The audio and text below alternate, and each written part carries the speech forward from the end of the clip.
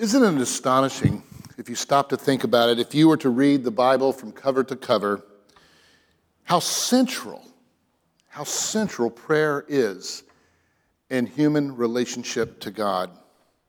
In fact, you could argue that it is the very most characteristic observation of what it means to relate to God. We relate to him in prayer. I mean, the word pray or prayed or prayer, etc., is literally mentioned everywhere in Scripture. It's the most consistent activity that we see in people's relationships to God.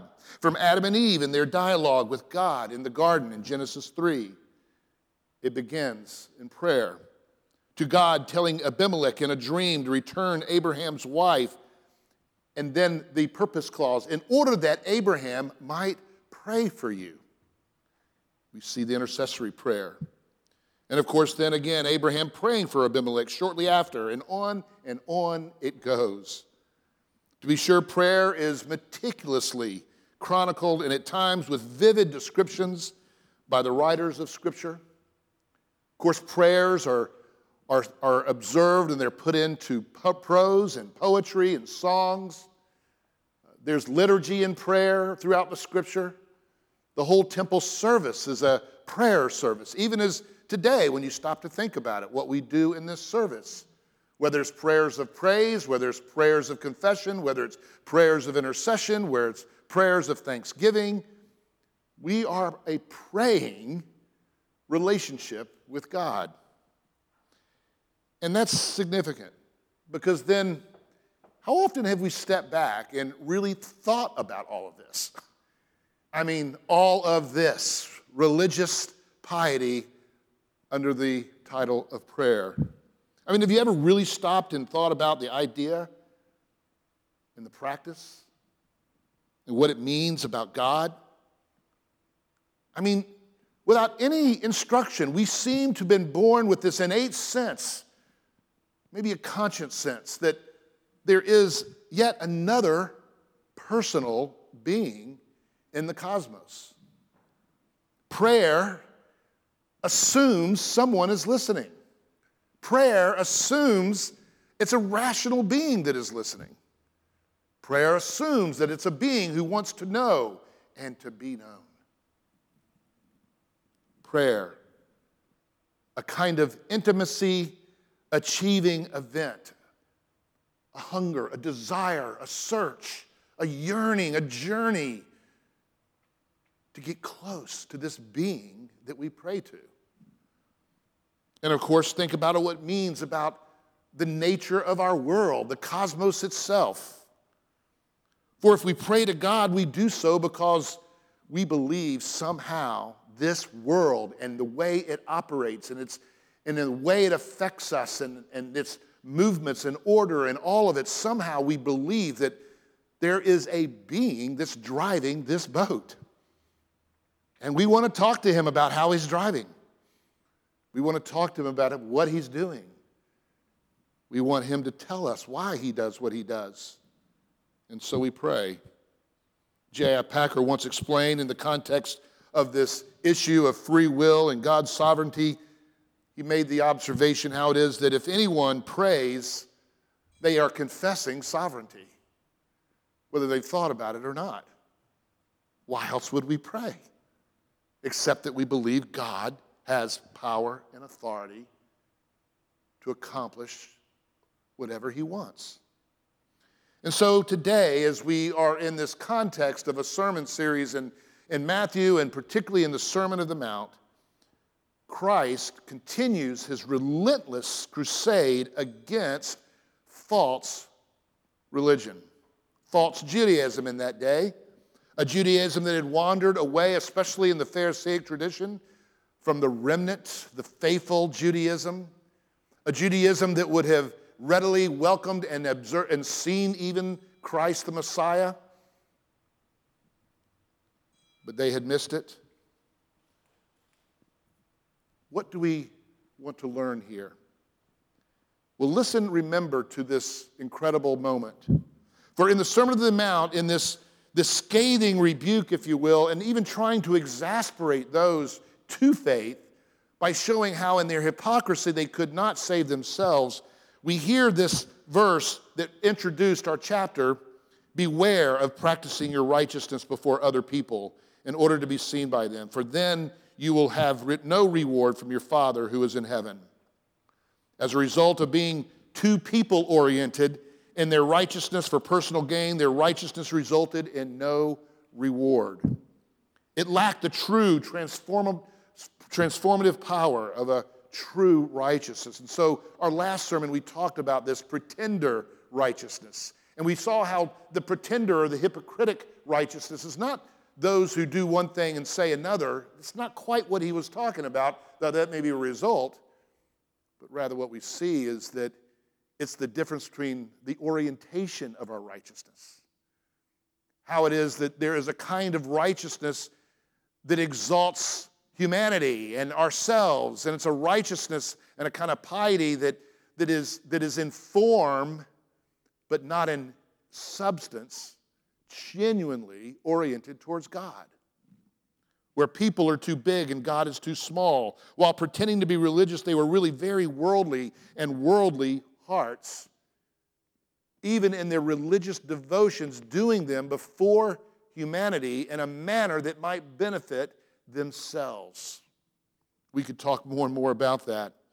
But in this chapter particularly, having described this pretender righteousness, Christ then applies it to three sort of pretender pieties, if you will.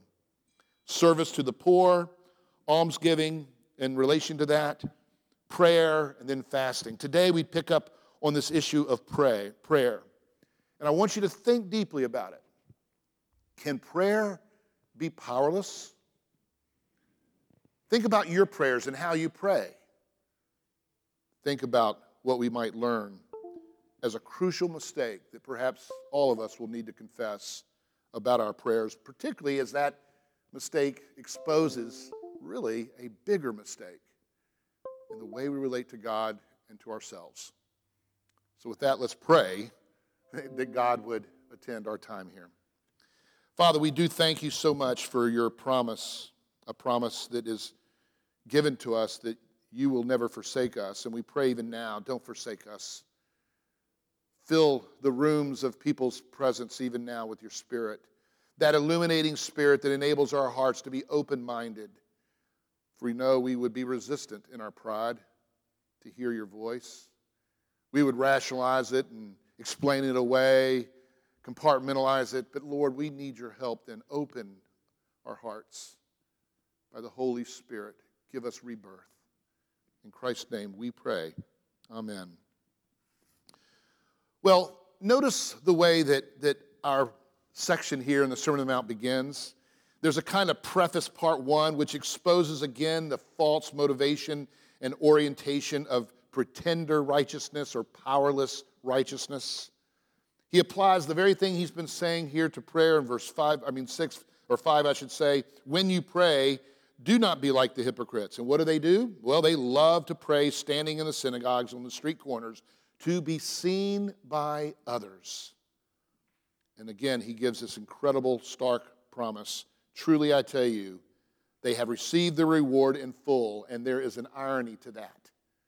That is to say that they have puffed themselves up, perhaps. They have done that which would gain them power and prestige in the world, perhaps. But as the previous passage in verse 1 had said, they will have no reward from the Father. It does beg the question that we'll end with in the sermon. What is the goal of prayer, if not to engage God's ear, to engage God's sympathy and presence? You see, like all pretender righteousness, the problem begins with orientation. This is important to the sermon today. Is it a God-centered orientation or a human-centered orientation? Is it about us, our prayers, or is it ultimately about God? Christ's point here in illustration form, true righteousness and piety must start with an uncompromised and undiluted proper orientation. An orientation that fits the truth and the facts about reality as it is God who is God and how he is creator of all things. And so Christ's point is illustrated. He says in this preface, when you pray, then go into your room. Now, again, the point of this passage is not it's unlawful to pray publicly, and therefore all true prayer is only in the closet. It's not at all his point, because you see it all over the scriptures where it is actually instituted to pray in the services and to pray out loud, etc. But the point, of course, is being illustrated. Whatever we pray, whether it's publicly or privately, it ought to be as if you are in a private room. You have closed the door, and you are now praying to your Father. It's a good exercise for all of us who are public figures. Whether even now as I'm preaching, whether it's when I pray with you and in front of you and you as well with your family, when we close those eyes or when we do what we've got to do to get the world out of our vision, and we begin then to pray within that closed door between God and your prayer, even if on behalf of the people who are standing in front of you, then it becomes a prayer in a certain sense. That's what he's saying here. Don't you see? Then your Father who sees what is done in secret will reward you. There's all this reward talk. I mean, at the end of the day, prayer is, and particularly here, he's talking about a kind of prayer, which is intercessory prayer or petitions. And so there again, he goes on to say, and when you pray, do not keep on babbling like pagans, for they think that they will be heard because of their many words. Do not be like them, for your Father knows what you need before you even ask him. It's interesting how easy it is, isn't it? Particularly if you pray out loud, but even privately, to babble. Now, what does he mean by babble here? Oh, it's when we spin words and we put words together that we think will impress people. It's when it's not just the form of the prayer that he's talking about here, but it's even the content of the prayer. When we pray things that are, as we'll see, not to the true interest of God. That's babble to God, we're told here. It's babble to tell God what he needs to know, as if he doesn't know it here. In other words, it's amazing how if you can think about your own prayer life, if you do pray, and I hope you do, how the way we pray can expose very deeply the way we relate to God. And is God only but a kind of gift giver? Is he here for us? Is that the purpose of his existence and the existence of the world? Is it for us? This is beginning to get a little bit uncomfortable, isn't it? In fact, it almost feels offensive. I mean, Pastor, how could you be talking about prayer and aren't you taking love out of it? Don't we know that God loves us? Don't you know that God wants us to bring our petitions about our concerns and worries and anxieties? And I'm going to say absolutely yes. But there's still this orientation issue. How do we think about our life and all of these issues that we bring to God in prayer? And are we willing fundamentally to submit them to God rather than push them upon God as if God needs to do what we want him to do? See, all of a sudden we're going to see there's a break here. How this thing moves from this human orientation that would see prayer as something we're doing in order to, almost, we wouldn't use this word, but to manipulate God by our piety in order to do something that we need and think that we want him to do. Or prayer is an act of submission. That's huge. It's an act of humility, putting ourselves in the mercy of God, confessing that we are powerless, confessing that we are wisdomless, and that we need God to intervene. But most especially that we trust God to intervene in a manner that is consistent with his glory. For his glory, that's where there's reward. That's the way the world is made. And so notice carefully the structure, secondly. With this preface in mind, he then says, now here's how you should pray. And notice, there are 6 petitions, 6 intercessory prayers in this prayer that he gives us. We know it as the Lord's Prayer. But here's the thing. It's very interesting that all of these prayers, first of all, are petitions or intercessory. There's no here prayers of praise, invocation of God's presence, confession of sins, thanksgiving, all legitimate prayers. He's particularly focusing in on intercessory prayer. But this is where it gets very interesting. Maybe you haven't stopped to think about it. But notice, in keeping with the preface, what is the first 3 petitions praying for? And how does that differ from the second 3? Well, clearly, the first 3 are praying for, and this is going to jolt you, God. They are 3 prayers for God. And then the second 3 are for us. The first orientation is thou, you petitions, divine orientation. These which relate to God, his kingdom and his glory and his will. And the second orientation is the us petitions, the human orientation, those related to ourselves. Now, this is not to make the 2 halves unrelated.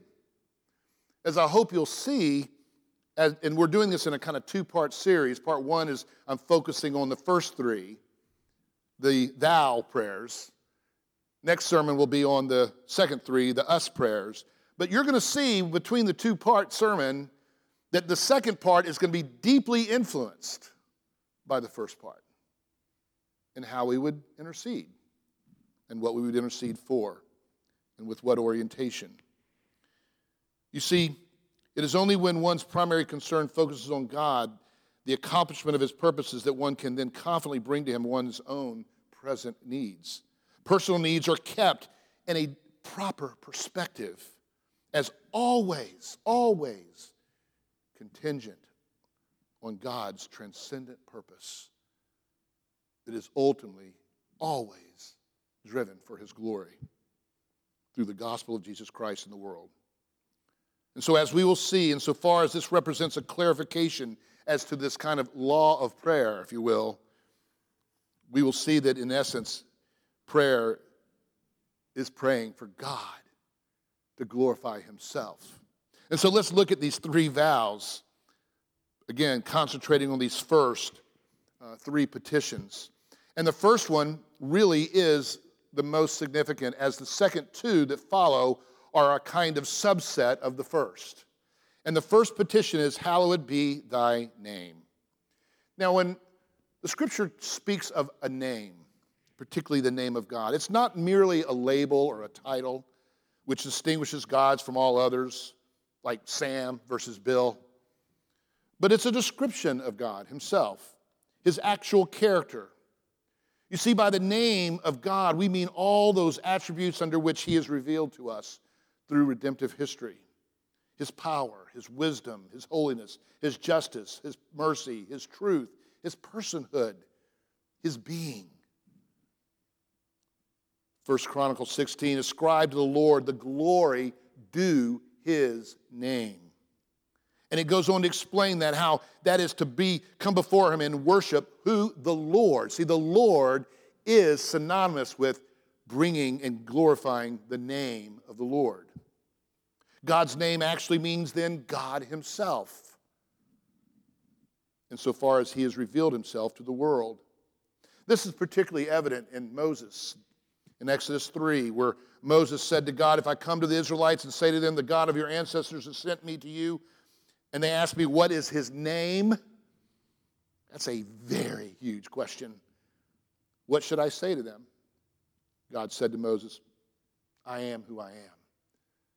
I.e., the name is I am. It's me. It's everything I am. Me. Tell them I, the Lord, has sent you, in essence. The God who has revealed himself to Abraham, Isaac, and Jacob, etc. And so he goes on to say this very thing. I am has sent me to you. And of course that is the Lord, Yahweh. And so this prayer concerns God himself.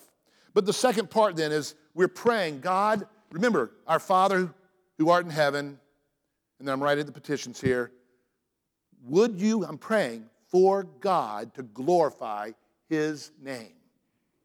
I'm praying for God to glorify his name. This word hallowed, as regarding or treating something as holy, it's to set it apart. It's to make it sanctified, to make the name, the reputation, the revelation of God a holy revelation, a revelation set apart from all other beings kind of revelation. To say hallowed is regarded as to be treated as a holy one. God, would you, Lord, would you accomplish this in the world?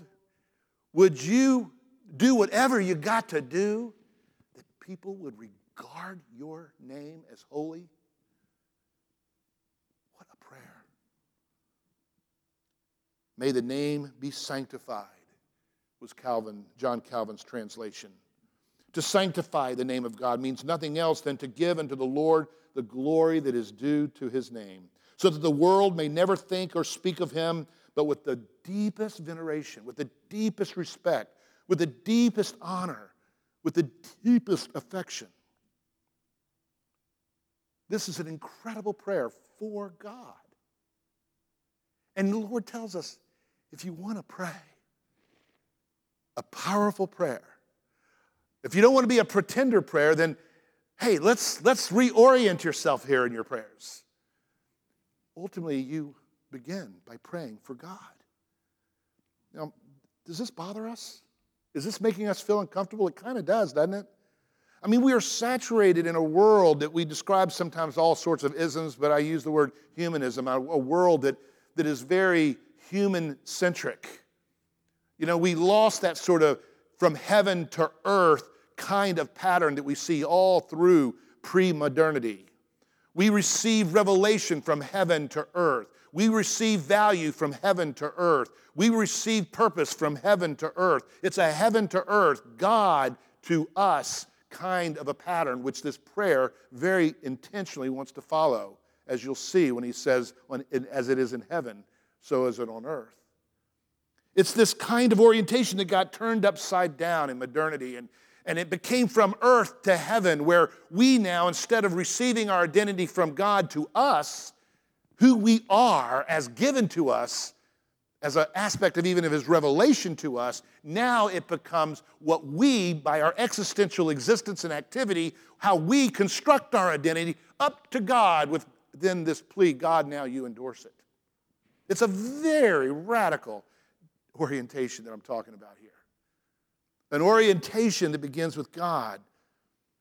And so to sanctify the name of God is to put it back on the throne of heaven, this God.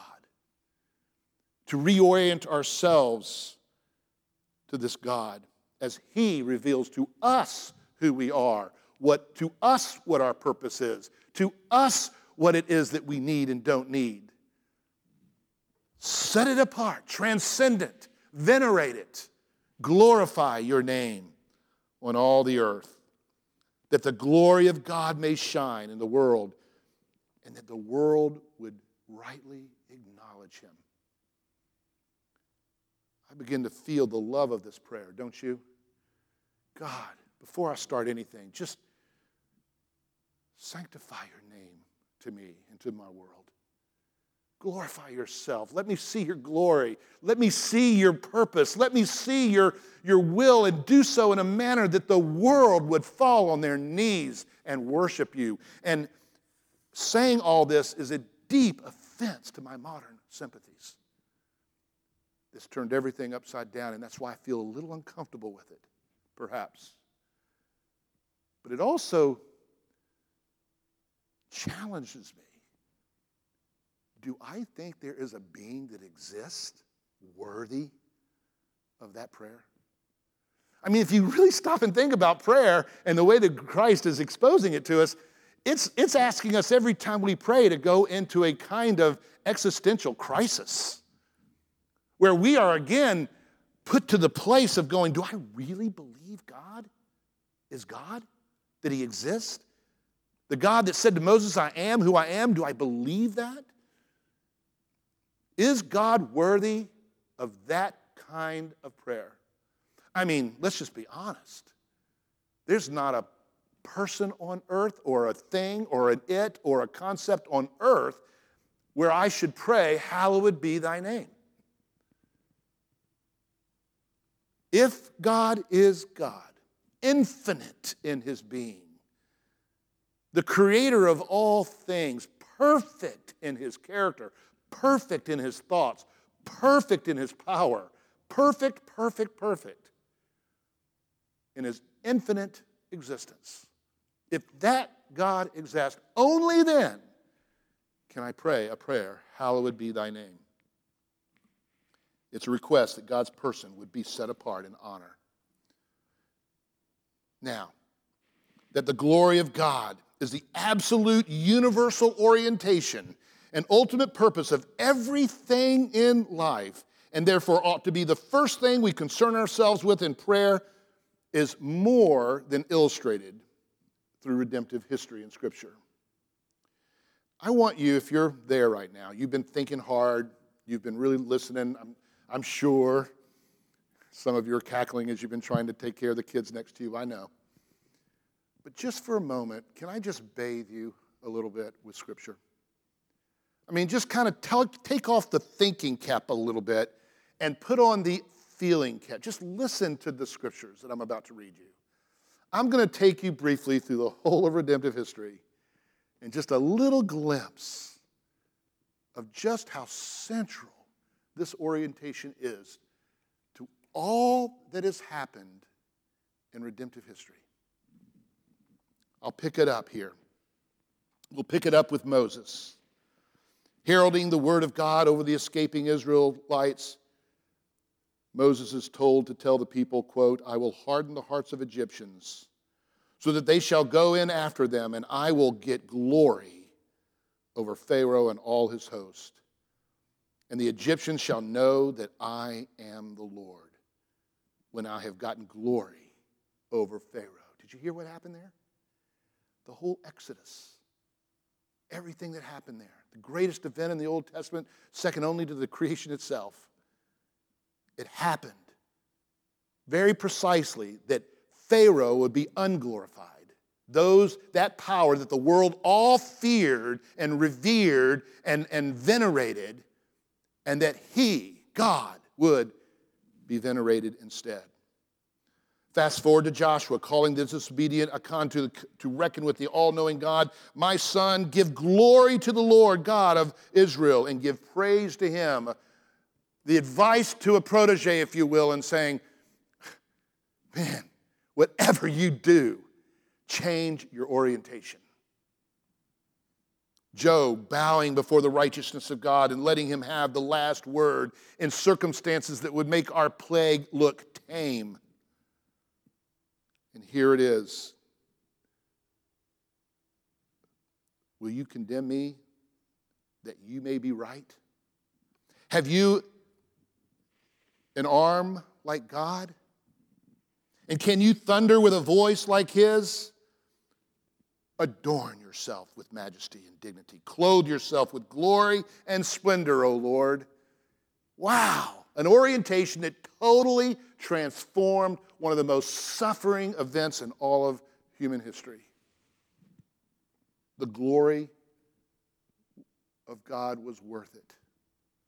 All that suffering for Job was the conclusion. David in the Psalms, oh, how could we miss it?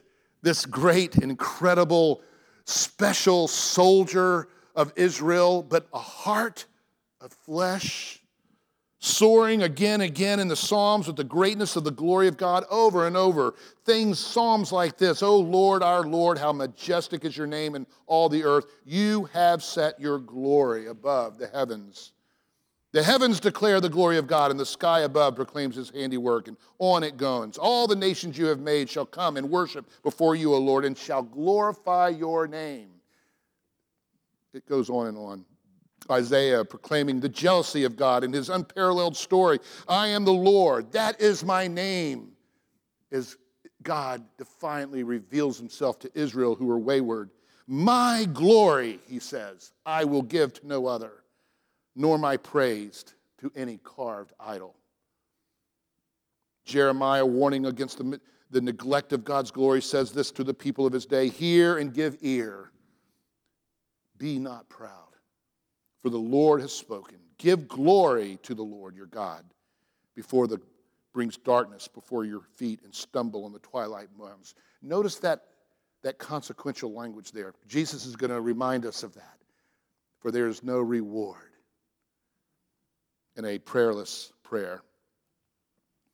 Ezekiel, God speaks through Ezekiel and reminds him that in their prayers for release and freedom and for redemption, he says to them and reminds them, just don't forget, says the Lord, your God. Ultimately, if I answer your prayer, listen to this. If I answer your prayer, be mindful. It is not for your sake, ultimately, O house of Israel. Does that offend us? It's not really for you, Preston. Not ultimately. It is for you. Don't get me wrong. Love is part of the glory of God. We'll see how the glory of God is revealed most ultimately in the gospel of Jesus Christ in our salvation, wherein Christ is glorified in his mercy, glorified in his grace, glorified in his love. But we must hear it clearly that even that love and mercy and grace must be revealed as mercy, love, and grace in a manner in which it's executed. And so the Lord says that I am about to act. But for the sake, he says, of my holy name, I will sanctify my great name. I will then gather you from all the countries and bring you back into your land, and I will sprinkle clean water upon you, ... A new heart I will give you, ... And then they shall know that I am the Lord. Daniel, in this incredible description of Nebuchadnezzar, who when he defiantly usurped God in his great power was reduced to a mere animal on the slopes eating grass, and how he was brought to his senses. And then he says this: lifted up my eyes to the heavens, and my reason returned to me, and I blessed the Most High and praise and honor him who lives forever, for his dominion is an everlasting dominion, and his kingdom endures for generation to generation, for the glory of God. Habakkuk, Haggai, Zechariah, they all make it the very apex purpose of the world that God would be glorified. Then we come to Jesus. He teaches us that our purpose in life is to glorify God. Let your light shine before others so that they may see your good works and give glory to your Father. Not that they might give glory to you or us or me, but who your Father who's in heaven. And while he himself raises the dead Lazarus for the glory of God, he says for the glory of God he raises the dead. The illness does not lead to death. It is for the glory of God, so that the Son of God may be glorified through it. And in spite of this, his omnipotent power, he walks towards the hour of his own death for the glory of God. He says it this way: the hour has come for the Son of God to be glorified. And what shall I say? Father, save me from this hour, but for this purpose. For this purpose I've come. And that ultimate purpose is not for me and you, even though me and you are in that purpose. He says it clearly. It's for this hour has come for the Son of Man to be glorified. And for this purpose I have come to this hour, Father, glorify your name. And of course, he finally prays with the deepest longings for his followers. He says, Father, I glorified you on earth, having accomplished the work that you've given me to do. Now, Father, glorify me in your own presence. And then he talks about this: Father, I desire that they also, whom you have given me, may be with me where I am, to see your glory. Paul, I guess it's getting tired, isn't it? I'm just hoping you're not thinking too hard. You're just feeling this incredible, overwhelming drama playing out. Is a drama, the glory of God revealed. Paul says it: you were bought with a price, so glorify God with your persons. So whether you eat or drink, or whether you do all in the name, in the glory of God. Peter talking about whoever serves, let it be as one who serves in the strength that God supplies, so that in everything, when we serve, even in the church, in everything that God may be glorified. Of course, John over and over speaks to this. The lineage of God's glory is the ultimate purpose of all things. It's further illustrated in church history. I'm just going to give you a couple. I know this is getting tired, but I just need us to really stop and not just understand, but the gravity of this. I think of Augustine, the most important day of his life, his conversion. And here's how he explains it. O Lord, my helper and my redeemer, I shall now tell and confess to the glory of your name, how you released me from the fetters of lust and from slavery to the things of this world. Concerning John Calvin, his biographer John Dellenberger makes the point that his whole life, in his words, and Calvin's words, was to have a zeal to illustrate the glory of God. I wish I'd read this when I first got ordained. That'd be a great thing on my mirror. A zeal to glorify God. That's what every day should mean to me in my purpose. Jonathan Edwards, wow, did he say it in a profound way. As to the centrality of the glory of God, this summary perhaps is unparalleled. Here's how he describes it. All that is ever spoken of in all of the Scripture is an ultimate end of God's works, is included in that one phrase, the glory of God. The refulgence shines upon and into the creature and is reflected back into the luminary. The beams of glory come from God and are something of God and are refunded back again to their original, to God. So that the whole is of God and to God and for God is the beginning, middle, and end of all this affair of life. Wow, they can say it well. So here's what we're saying here. The glory of God must be first. That's it. The glory of God must be first in every prayer, in every purpose, in every decision, in everything. Why? Because God and God alone is worthy of such a purpose and such a prayer and such a decision. It is the object of our Lord's own prayers. Father, glorify thy name. When you come to Christ, you come for the glory of God. When you pray to God, you pray for the glory of God. When you worship privately or publicly, you worship for the glory of God. When you make decisions, you decide for the glory of God. I know I'm redundant. I can hear it now. You're being redundant. Yes, I am. Please, don't rush out of this thought. But then having focused on this first petition, the glory of God, this divine orientation continues. Because in effect, the second two, as you even heard in some of the quotes that I gave, are kind of the subset of that first one.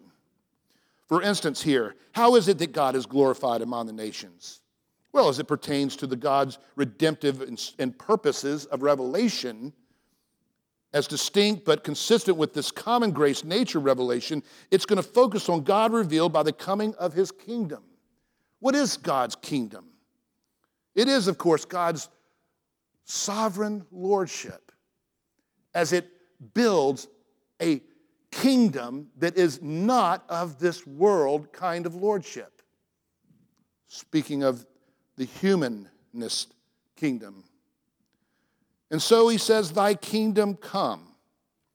By kingdom it is, of course, the sphere of God's sovereign rule as here revealed through the coming of the kingly Messiah, Jesus Christ himself. Let me be clear here. What the kingdom is not? The kingdom is not state or statism or nationalism. My kingdom is not of this world. Render to God the things that are God's, Caesar the things that are Caesar's. He's speaking here of a kingdom distinct from the kingdoms of this world. Now, it's not to say that the kingdoms of this world are not divinely instituted. We know that the state is an institution of God. But that state relates to God's revelation in all of nature. There's a kind of common sense or common revelation to that nation. So that therefore humanity in interpreting God through nature is the manner in which our nations are built and run. for all people of all faiths and none. There's a common grace. But here, particularly, God in his glory is always a glory that is fully revealed through Jesus Christ in the gospel of Jesus Christ specifically. And so here we have this idea of the kingdom of God. So where then do we see the sphere of the kingdom of God? Well, there's no question about this in Scripture, though we've tried to do all sorts of things to tame this. But where is that kingdom now in terms of a sphere? It is most specifically the church of Jesus Christ. And I tell you, you are Peter, and on this rock I will build my church, and the gates of hell shall not prevail against it. And I will give you the keys of the kingdom of heaven. This church here is related to the kingdom of heaven, of which now he's giving the apostles a sort of architectural responsibility to build it and to open and close it. The authority of this church being to bind and loose, to open and close the very kingdom of God, which leads to salvation, is what he goes on to describe. The two, church and kingdom, are here used synonymously. There is no kingdom of God apart from the kingdom that is being mediated in, with, and through the church, wherein Christ is actually and really present, acting through a divinely appointed polity and order and worship. That is to say that when we pray, thy kingdom come, we're praying that God in Christ would be our monarch. A monarchy in which God is the king, a governed society set apart from all other governing societies by its observance of God's laws, God's ordinances, and God's administration. Thus is called both the kingdom of God and the kingdom of heaven, describing both the one who governs and the locale of that governance. That is to say, thy kingdom come is simply an extension. Hallowed be thy name. Sanctify your name, and let your name be sanctified there where there is people and place gathered together as a light unto the world. They're in the world, but they're not of the world. I'm at 135 Whitney, but we are not 135 Whitney. We are here, an oasis of a kingdom, and a polity. It's true that the kingdom of God that is the epicenter in the church is then severally worked out insofar as the sovereign rule of Christ impacts our lives all through the week. But that is the kingdom acting severally, even as there's a kingdom that acts jointly within its organized place. And that is very clearly, this is not a sermon to do that. I've done it many times elsewhere. But very clearly in Scripture, we understand the kingdom of heaven to relate to this thing we call the church. To sanctify thy name in the kingdom of heaven on earth as it is in heaven would be what? It would be to make it our greatest and highest aim and ambition that Christ and Christ alone would be glorified in and with and through his church. That Christ alone would be the exclusive king and Lord of our conscience in this church. That we would not bind any conscience except where Christ has bound it. Even as we would then turn to this next prayer to know how to do that. Thy will be done. Thy will be done. What's he praying for there? Thy will be done. The explanation here on earth as it is in heaven is crucial. You see, this is a will that is discerned not by observing circumstances in our world. It's not reacting to the circumstances. It's a will that transcends the circumstances. Now, where do we know that will? How will we have access to that? Private dreams and revelations, where we're told all through the Scriptures, particularly in the pastoral epistles and in Revelations, that all such revelations have ceased. They were unique revelations for the sake of bringing to us that very carefully regulated body of truth that we know as the Scriptures of the Old New Testament. This from heaven to earth speaks to a revelation-based knowledge of his will rather than an experiential and human-based knowledge of his will. It is a reference to the will of God that cannot be known, you see, as resourced on earth. It is a supernatural knowledge related to God's revelation directly to us from heaven. He says it in Matthew 28, all authority in heaven and on earth has been given to me. All authority. Go therefore and make disciples of all nations, baptizing them in the name of the Father, Son, and Holy Spirit, teaching them to observe what? all that I, says Christ, the monarch of the kingdom of heaven, that I have commanded you. Where would we know that? Well, John makes it very clear how Christ tells them that he must leave and be ascended into heaven, that he might send the Holy Spirit, and the Holy Spirit would give those 12 disciples who were in front of him at the time, would give those disciples the words that would become the very words of Christ. When I read black letter words in, say, the pastoral epistles, we must never forget I'm reading the words of Jesus Christ as given to the apostles by the promise that he gave them in this divine inspiration by the Holy Spirit, that they might bring to us a revelation from heaven to earth. This is what we are praying for. Okay, so let's pull it together here. I've got to close it up. This is a huge sermon, not because I made it one, but because I just can't think of anything bigger for us to think about right now. I want to ask you two questions. How do you pray? I mean, when's the last time we started our praying for God, for his glory, for his kingdom, for his will, that he might be glorified? The power of prayer related to God's glory. I love that quote by Spurgeon that I put up in the beginning. When we pray, you see, if we want it to be an effectual prayer, we must remember that the goal of prayer is the ear of God. Yeah, kind of duh. And unless that is gained, the prayer has utterly failed. The uttering of it may have kindled devotional feelings in our minds, he says. The hearing of it may comfort and strengthen the hearts of those with whom we have prayed. But if the prayer has not gained the heart of God, it will fail. A mere formalist can always pray so as to please himself, but the living child of God never offers a prayer to please himself. His standard is above his attainments. He wonders that God listens to him at all, though he knows he will be heard for Christ's sake. Yet he accounts it a wonderful instance of condescending mercy that such poor prayers as we pray as his should ever reach the ears of the God of Sabbath. We must remember, prayer is powerless if it is not conformed to the glory of God, because the glory of God is the purpose that defines all other purposes. Whatever you ask in my name, Jesus said, this I will do, that the Father may be glorified in the Son. We have made a mess of that passage, I've heard, and I know I have. But it's just so simple when you stop to look at it, what he's saying. Whatever you ask in my name, I will do it. But here's a qualifier, that I might be glorified, that the Father may be glorified in the Son. There it is. It used to be we'd say, make sure you pray in Jesus' name. And according to your will, we pray in Jesus' name, amen.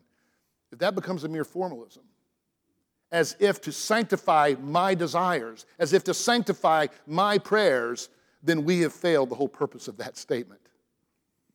To say in the name of Jesus Christ means to submit all prayers to the name of Christ, that the Father might be glorified. And to truly live out that way. Now, what happens when God doesn't answer our desires? What happens when life doesn't go the way we ask God for it to go? Do we get angry? Do we get bitter? Do we get disillusioned? Well, you see, it all began with that orientation. If your orientation is humanistic, your relationship with God is going to be miserable. It really will. But if your orientation is proper to what the reality of life is, that God alone is God, and his purpose, while we may not always understand it, it may be beyond our finite capacities, is a purpose that is truly in accord with love and mercy and grace and justice and holiness and all of that, then somehow we're not going to be quite so angry. We're going to go back to Job, and we're going to say, how could this man have possibly endured what he endured? And it's simple, if not easy. His orientation. Let God be God. It's his glory. That's my purpose in life. And if this is to his glory, bring it on. Finally, I just need to conclude this. I wish I could speak more to it. There's one thing I didn't tell you about this passage. I wanted to leave it to last as it brings us to the table. You see, grammar is important in Greek. And the grammar here is interesting because the whole prayer is passive. It's a passive voice, we call it, or a divine passive. It puts the burden of this prayer on God, even as we're praying for God. That's why you have that language, hallowed be thy name kind of structure there in the English. It assumes that the honoring and the veneration of God, well, it assumes that ultimately only God can do that we can't. And so if you're here thinking, oh my gosh, I'm a horrible prayer, or my prayers are despicable, well, repent. Repent. Your prayers are prayerless without them being for God's glory. But be of good cheer. The whole of Scripture brings us to Christ, who's the answer to this prayer. You see, and I'll get on this a little bit more next time, but in every petition, the answer ultimately is Jesus Christ. In every petition, Jesus was saying in so many words, if you are of the true Israel, and if you understood the prophecies, and you understood the purposes, and you understood all this redemptive fear, you would be looking at the answer to your prayer. I'm sitting right here. Pray this way. Pray for the coming of the Messiah, is what he's saying. In fact, the tense is eros, we call it. Implies that there's going to be an event that's going to happen. That's in keeping with the prophetic utterances throughout the age, where there was this long expectation that at some point God would break in with a Savior King, a mediator who alone could satisfy the law of prayer and all other laws. That in him we might therefore have God's ear. So here's the thing, as we come to this table, we don't rely on our prayers ultimately. We do want to pray the right way and for the right purposes. But ultimately we pray, God forgive me, for I don't glorify your name. Glorify your name in Jesus Christ, and you have. And so God, apply Christ's labors of prayer for me. Indeed, that's what we see in Hebrews, where Jesus takes our prayers in a very incredible, merciful way, and he reinterprets them into the kind of prayer that is efficacious for us. Which is why sometimes our prayer comes back with an answer we didn't expect. But the answer is always yes in Christ's name, because the effect of that prayer, channeled through the intercession of Christ by the Holy Spirit,